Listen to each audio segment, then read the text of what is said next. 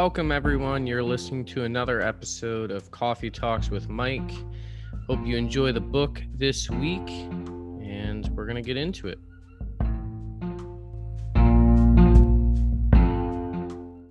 Hello, everybody. Welcome back for another episode of Coffee Talks with Mike. Thanks for listening. Hope you are having a wonderful day wherever you are. This is my first podcast episode that I am delivering. That I am sweating like I am working out in the sun. It's 92 degrees right now. It's not even the hottest part of the day. And because I have no AC, that means I live with the fan, but the fan was making too much noise. So I had to turn it off so we could record. So here we are. Just know that's how dedicated I am to doing this. But we'll see how much I actually accomplish by the end of this and how long it goes. But I was debating what I wanted to share with you guys today because I'm actually reading a couple books right now. And some I think that you'd enjoy, some that people probably wouldn't.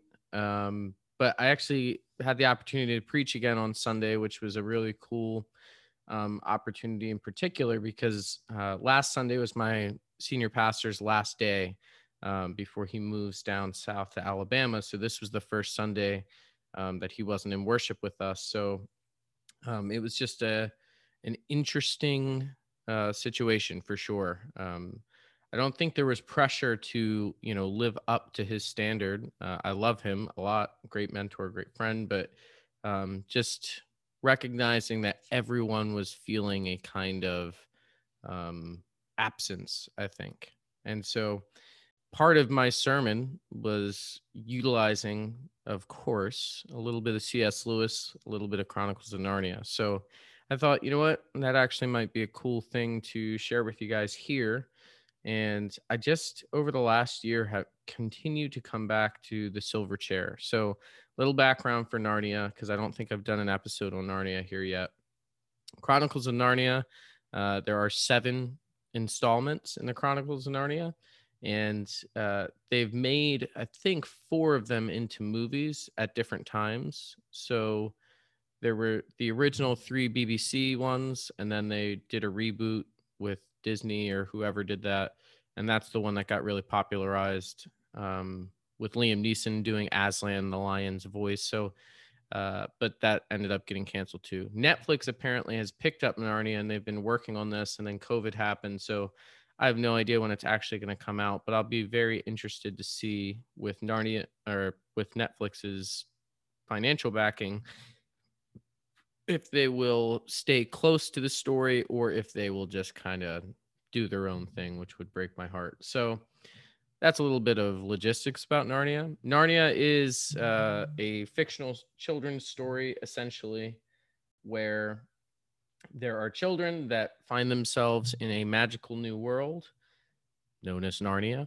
And there is apparently a talking lion that rules the world. And the lion is Aslan. And Aslan is the God figure or the Christ figure, actually, more specifically. And so there are just different stories going on in each of these installments that are leading to Narnia being under proper rule. And there's a lot of different things that go on. Now, I'm kind of spoiling a little bit for you, but not really too much, in that I'm in the Silver Chair, which is the second to last book chronologically. So Lewis did this thing where he wrote, the first book. All right, that's a lot of nerd talk. But Narnia, amazing. And I truly don't think that I don't want to overuse Lewis or Narnia or things like that in particular in church, while at the same time recognizing sometimes what Lewis is doing is so significant in the way that he utilizes imagery and imagination to help us swallow truth in a different way. So hopefully we can do that for you today. So I'll set the scene. In chapter 1, we've got 2 characters, Eustace, who was in one of the previous books as a side character, and Jill, who's never been in any of the books. So in the earlier books, it's always been this one family, and they've been this super important family, and they're all related. And Eustace is their cousin, so even Eustace is related. But Jill is the first person that's not technically related. There's another character in another book that comes after this, but we're not going to go there today. So there's a little bit of significance there. But Jill and Eustace are getting bullied at school. So Eustace talks about, he ends up just telling Jill about Narnia and about Aslan, and tells her, all right, well, here's the thing. Like, maybe if we could escape to Narnia somehow, then we would be saved from these bullies at school.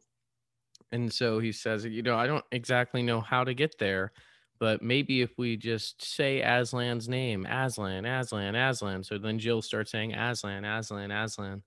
Now, sure enough, they end up in Narnia. That came out, which is Lion, Witch, and the Wardrobe, the most popular one, just because of movies and stuff. That's actually the second book in the timeline of the books that came out. So, anyways, The Silver Chair is the second to last book. All of this doesn't matter, except that it's not any of the main characters that you've seen before. One of them you kind of saw in one book, but not anywhere that Eustace has ever been. And when they get there, uh, Eustace and Jill start bickering, and they're goofing off near a cliff, and Jill accidentally makes him fall off the cliff, it seems. And now she thinks she killed her friend. It was crazy.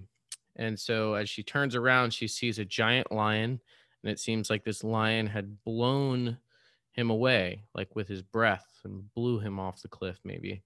And so Jill's freaking out, and this is where this is chapter 2 where it picks up, and this is some significant imagery. I just want to set the scene with this before I get to what I talked about in my sermon Sunday. Jill got up and looked around very carefully, but there was no sign of a lion. But there were so many trees around that it would be very easy for it to be close without her seeing it. For all she knew, there were several lions. But her thirst was very bad now, so she got the courage to go and look for running water. As she approached the stream, just on the other side laid the lion. It had its head raised and its two forepaws in front of it. She knew at once it had seen her, for its eyes looked straight into hers for a moment and then turned away, as if it knew her quite well and didn't really think much of her. She thought, if I run away, it'll be after me in a moment, and if I go on, I shall run straight into its mouth. And she couldn't figure out what to do, basically. So then the lion speaks and says, if you're thirsty, you may drink. The first words she had heard since Eustace had spoken to her on the edge of the cliff before he fell. And for a second, she stared there, wondering who had spoken. And then the voice said again, if you are thirsty, come and drink. And of course, she remembered what Eustace had said about animals talking in Narnia, and she realized that it was the lion speaking. So, anyways, she had seen its lips moving this time, and the voice was not like a man's. It was deeper and wilder and stronger, and it was a sort of heavy golden voice. The lion said, are you not thirsty? And Jill said, I am dying of thirst. Lion said, then drink. Would you mind going away while I drink? And the lion answered this only with a low growl. And so she said, all right, well, you promise not to do anything to me if I come drink. The lion said, I make no promise. And Jill was so thirsty now that she had come a step closer without even noticing. She said, do you eat girls? And the lion said, I've swallowed up girls and boys, women and men, kings and emperors, cities and realms. It wasn't as if the lion was boasting, or as if it were saying it was sorry, nor as if it were angry. It just said it. And Jill said, I daren't come and drink. And the lion said, then you will die of thirst. She said, all right, well, I suppose I must go look for another stream then. And the lion said, there is no other stream. And so Jill kneels down and takes a sip of this water, and she feels like she's never had a sip of water so good or satisfying in her entire life. Now, this is a very popular scene in Narnia across all 7 books, but especially in this one, obviously. But Silver Chair has so many beautiful moments. But this imagery of someone that hasn't known Aslan has now encountered Aslan, but she apparently didn't know Aslan was the lion she was talking to. And she feels this immense danger because she recognizes the power that this lion has. And she also recognizes her need. She's dying of thirst. and she's not really sure what she can do next other than approach this lion that is now talking, which is a little bizarre, of course. But the imagery here of being thirsty and needing to drink, but the option of getting a drink somewhere, it only comes with an immense risk to yourself. And she's bargaining with this lion, trying to say, all right, well, like, can you turn away while I do it? Or could you like go down the stream a little bit so I can be in privacy? Or, okay, fine. Can I go find another stream? And at every turn, it's turned out that there is no other option. The line is staying. This is the line stream, and there is no other stream. Now, obviously, this parallels, well, maybe not obviously, but parallels to me with the woman at the well and Jesus and her dipping her bucket or to get water from this well. And Jesus says, you know, if you drink of this water, you will be satisfied for a moment, but then you'll thirst again. But if you drink of my living water, you'll never thirst again. And it is this powerful imagery that all of us have physical needs in our lives: food, shelter, water, etc. But Jesus constantly is talking in a more spiritualized sense. Not that Jesus doesn't talk about the practical too. Let's just put that out there. But Jesus is also saying, no, no, like even as your physical needs exist, there's another need that is also there, and you are so thirsty. And the reality is, like, everything in our lives is promising that it's going to give us the fulfillment or the thirst quenching properties. Um, every ad for a movie is going to tell you it's going to be the best movie. You'll never need to see another one. Every commercial for a restaurant is telling you how great the food is. So it's just, you have to go. You'll never have food like it again until they come out with a new special. And every new album touts itself as the best, most revolutionary addition to music we've ever seen. And the list goes on and on and on. And the reality is, we do these things. It's not like they're wrong. It's not wrong to go out to eat or to buy a new video game or go see a new movie or whatever. And they satisfy for a moment, but it's not nearly as satisfactory as we would hope. And it doesn't last nearly as long as we'd think. And I heard it said once by my pastor here, who said, you know, if we've drank the living water, then why are we still so thirsty?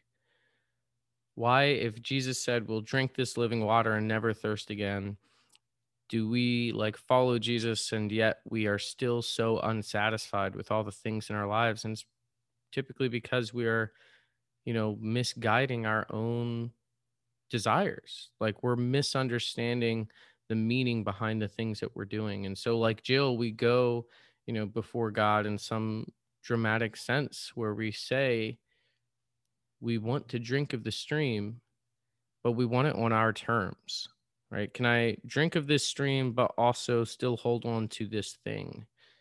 It's like, well, no, like this is the stream. This takes priority. This takes precedence over all other things.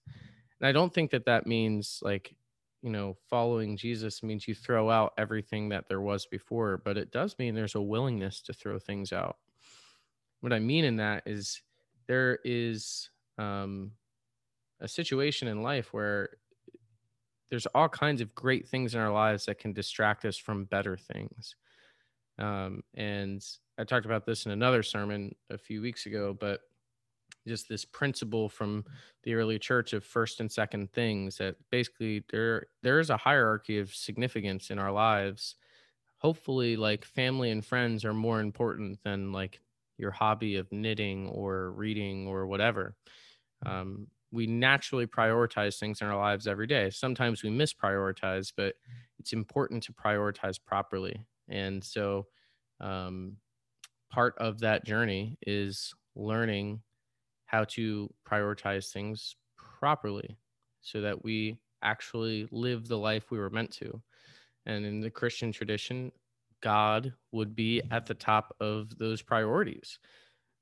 It's not that God won't bless us with other things or that God won't enable us to enjoy things more so even than we do now, but it does mean that we have to recognize God takes priority over X, Y, and Z in our lives. And so I think this imagery with Jill and Aslan at the stream and this desire to quench that thirst that is so real for her is a really powerful image, because ultimately we're all thirsty every day. Like, that's one of the most humbling things of being a creature, of being a human, is you need to eat and you need to drink, and you're reminded of how needy you are all the time. But in a spiritual sense, we have these needs every day, and we're looking for meaning. Like, who am I? And are the things that I'm doing in my life meaningful? Like, or am I just wasting my days away? And God gives those things meaning in a powerful way. He doesn't waste any moment, but it does require us to go to the stream, often at our own peril, to submit ourselves before God in some sense, and trust that God will do what God will do. So the scene goes on. So that was actually, I'm trying to remember where I would have brought this scene up. I think it might have even been in a sermon a few weeks ago, but um, nonetheless, uh, that's the first half of this second chapter, which is called Jill is Given a Task.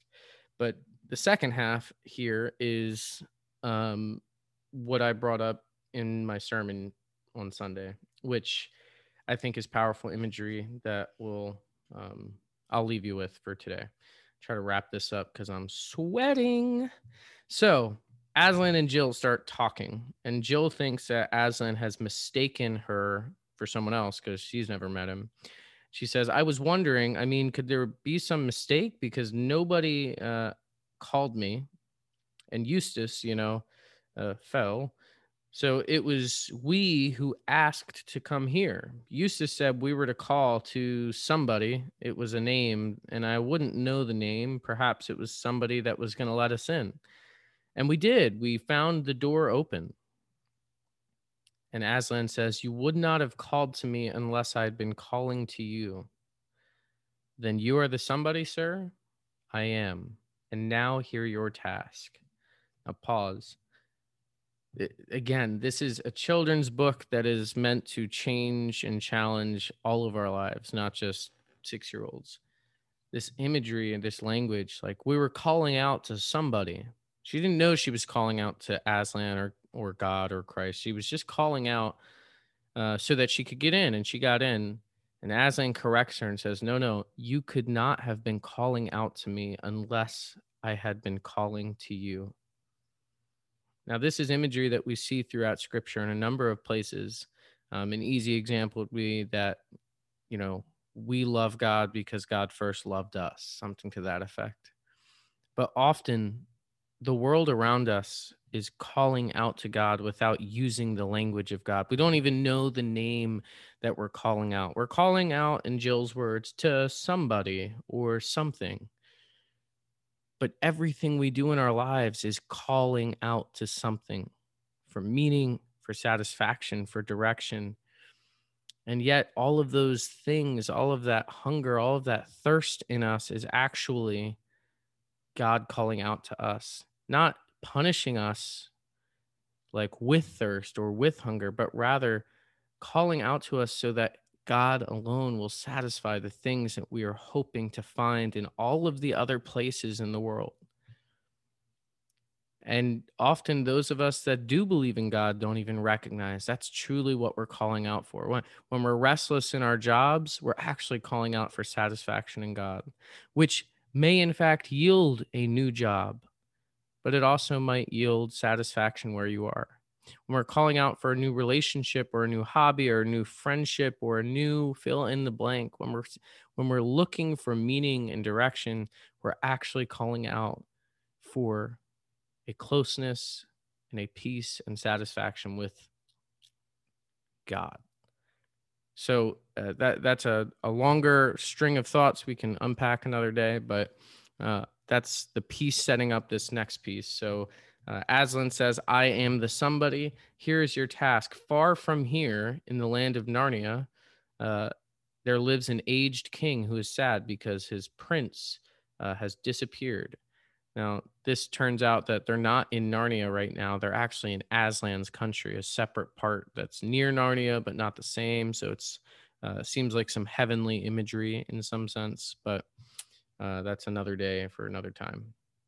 And he says, I lay on you this command that you seek the lost prince until either you found him and brought him back to his father's house, or you died in the attempt, or you've gone back to your own world. And Jill says, how? Like, how can I do this? And the lion says, these are the signs by which I will guide you in your quest. First, as soon as Eustace sets foot in Narnia, he'll meet an old dear friend. He must greet that friend at once. If he does, you will both have great help. Second, you must journey out of Narnia to the north till you come to the ruined city of the ancient giants. Third, you will find writing on a stone in a ruined city, and you must do what the writing tells you. And fourth, you will know that the lost prince, you will know it's the lost prince by this, that he will be the first person you've met in your travels who will ask you to do something in the name of Aslan. And Aslan seemed to have finished. Um, she said, thank you very much. I see. And Aslan says, child, in a gentler voice than he had yet used, perhaps you do not quite see as well as you think. But the first step is to remember. Repeat to me in order the four signs. So Jill goes on and tries to repeat the four signs, and Aslan corrects her a few times. And then when they're feeling good about it, she got the courage to ask how to get to Narnia. And Aslan says, on my breath, I will blow you into the west of the world as I blew Eustace earlier. Um, and so uh, there's some imagery here again, which is Genesis breathing life into dust. This is very significant imagery in Christian thought, but I'm not going to make this an hour-long episode for you guys. So Aslan's getting ready to blow Jill with the breath through the air. But he gives this last command: remember the signs. Say them to yourself when you wake in the morning and when you lie down at night and when you wake up in the middle of the night. And whatever strange things happen to you, let nothing turn your mind from following the signs. And I give you a warning. Here on the mountain, I have spoken to you clearly. I will not often do so down in Narnia. Here in the mountain, the air is clear and your mind is clear. But as you drop down into Narnia, the air will thicken. And the signs which you have learned here will not look at all as you expect them to look when you meet them there. Take great care that it does not confuse you. That's why it's so important to know them by heart and pay attention to them, but not to appearances. Remember the signs and believe the signs because nothing else matters. The voice had been growing softer and softer, and Jill looked behind her, and it turned out she was already floating away this entire time. Now, again, this is the imagery I used in my sermon on Sunday. Remember the signs, and basically, I was just talking about the theme of how often Israel throughout Scripture, and then the disciples later, and then us now in 2021, we forget all the things God has done, and there are moments in our lives where we have such clarity. You know, on a weekly basis, maybe you feel really, really clear about your calling or your love of God or your love of neighbor at church. And then within an hour after church, you get cut off in traffic and you're no longer feeling that love your neighbor feeling anymore. Or maybe you make it a few days, or maybe you make it a few good months or a few good years. But at some point, we start to lose sight of the things that were so clear when we were really close with God. I'm not saying things become unclear when you're not close with God, but certainly there are circumstances in our lives that weigh on us to the point where it's no longer as easy or as clear what God wants or what God is doing or where God's calling us. And I thought the imagery here, one, Aslan gives the signs and says, here the signs are clear because here on my mountain, the air is thin and clear and easy to breathe. But down in Narnia, the air will thicken and that will confuse the signs. They're going to look way different in Narnia than they do up here. I think that alone is good imagery because that's what happens. We hear simple ideas about what it means to follow God, and then we get into the real world and the air has thickened. You run into financial problems, the air has thickened. You run into relational problems, the air has thickened. The principles of loving your neighbor and honoring your father and mother and fill in the blank are no longer so simple and easy to do when the air is thick around you. And that is powerful imagery. And that is why Aslan encourages Jill to remember the signs and to remind herself of the signs that he's told her, the 4 signs in particular, every morning and night. Repeat them to yourself. First, when you wake up, say all 4 signs in order. And then right before you go to bed, all 4 signs in order. And if you wake up in the middle of the night, you better just say them again, just in case. Because if you forget the signs that I've told you, you're going to be in for a world of hurt. Now, as you can imagine, because this is an adventure story, Jill forgets the signs immediately after this episode. The first scene is her getting to Eustace, and they see an old man getting on a ship. Now, the first sign is that Eustace will see an old friend, and Eustace needs to go talk to that friend immediately. And that will basically make their entire journey so easy.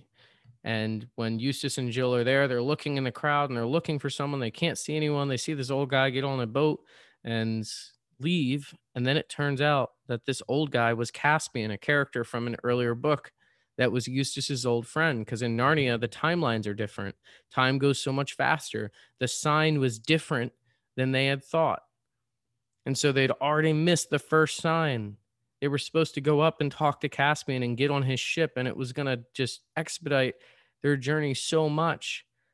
But they already missed it because the sign looked different where the air was thicker. It wasn't that Aslan's trying to trick the children. It's that the situations that we encounter in life are so much different than we could ever imagine. And that's where it takes wisdom to learn how to apply the principles that we teach ourselves and remind ourselves of in scripture, in our faith, in tradition. It's not just a plug and play of, oh, memorize the good answers because that's exactly what you do. It's like, no, we remind ourselves of what we believe so that when we get to these confusing situations that we have an ability to draw upon something that we know so well that perhaps we'll actually make it through it. Now, this sets up the entire adventure that's about to unfold in the silver chair, but the imagery of remembering the signs, I think, is really, really significant. And whether that to you is reading your Bible, that's an easy kind of parallel of read your Bible and memorize your Bible in the morning and at night, in the middle of the night when you use the bathroom. Okay, that's totally on the table. But that'd be a lot of Bible to read in each of those settings. But how about just your prayer life? Or how about the discipline of solitude or silence? Like, what are the ways that you remind yourself of what God has already done in your life and what God's calling you to do? And myself too. Like, the ways that I have found in the recent years and recent months in particular in the midst of COVID are silence and solitude. Those are the things that help me really just let the air clear around me so that I can get a hold and handle on where I think God's leading me next. But when we're just going through the motions and the monotony of life, where all the noise is distracting us, we lose sight of where God's actually leading because we get confused. It's not like we're actively choosing not to listen, it's that all of the other things around us have an innate ability to pull us from recognizing those things, or in the language of this chapter, of recognizing the signs. And a lot of times I've heard like the will of God be used, like offensive or not offensive like I'm offended, but like an offense style way, or it's been weaponized like, well, you weren't living in the will of God. Well, we're not really sure half the time what God's will for each of our lives are. And I think often, especially in the modern day, we allow that language to paralyze us. Like, oh, is this God's will? And we get so bogged down, like when I was trying to choose a college, like which college is God's will for me, and which person that I'm going to date, is this God's will that I'm going to go on a blind date with someone, and or is this God's will that I go to a keto diet instead of a vegan diet? And sometimes I think those kinds of questions are good to explore, but sometimes I think we use them as an excuse to be paralyzed in what we're doing. And I think faith is about stepping forward and trusting that God's going to lead us regardless of where we end up. However, if we remember the signs, if we seek his voice and seek his face, imagery that's used all throughout scripture, if my people will hear my voice and seek my face, then I think God will lead us. And so, again, children's book using beautiful imagery to set up some of the corest ideas, most core principles. You know what I'm saying? Lewis uses some beautiful imagery to help us understand from another angle why it's so important for us to constantly remind ourselves of the faith that we have. And I think that whatever ways you can do that for yourself, whether that be through music or through scripture or through reading books or listening to podcasts or sitting with friends or sitting in silence, then that's what you need to do. And I think I'll just leave it there. So that's the silver chair. I will most likely do some more chapters of this moving forward, but my encouragement is for you all to go buy the Chronicles of Narnia or use Libby, use the audiobooks. That's the library. It's completely free. Set up a Libby account. You can listen to audiobooks and whatnot. Narnia is so short, but it's so significant. Some of the most significant writing, not just by Lewis, but by anyone, I think, especially in the process of growing in my own faith journey. And you'll hear more about that on future episodes, why these images are so significant. But with all that being said, I am sweating like I just worked out, and I definitely haven't. So I am going to go. I hope you have a wonderful day. I hope that you will read this book at some point in your life. But at the very least, today, think about that stream. Where are you seeking fulfillment? What are the things you're hoping will satisfy you today when, in fact, we should be trusting God with that task? And the next thing to think about is, what are the signs? What are the things you have to remind yourself of? What are the things causing you anxiety and stress today that, in fact, if you think a little harder and remind yourself, you'll remember that God's already seen you through so much and he's going to see you through this too. And that's not a way of being toxically positive. It's a way of having immense hope, which is a core principle of the gospel. So go in peace wherever you are and tune in next week for another episode. Thanks, guys.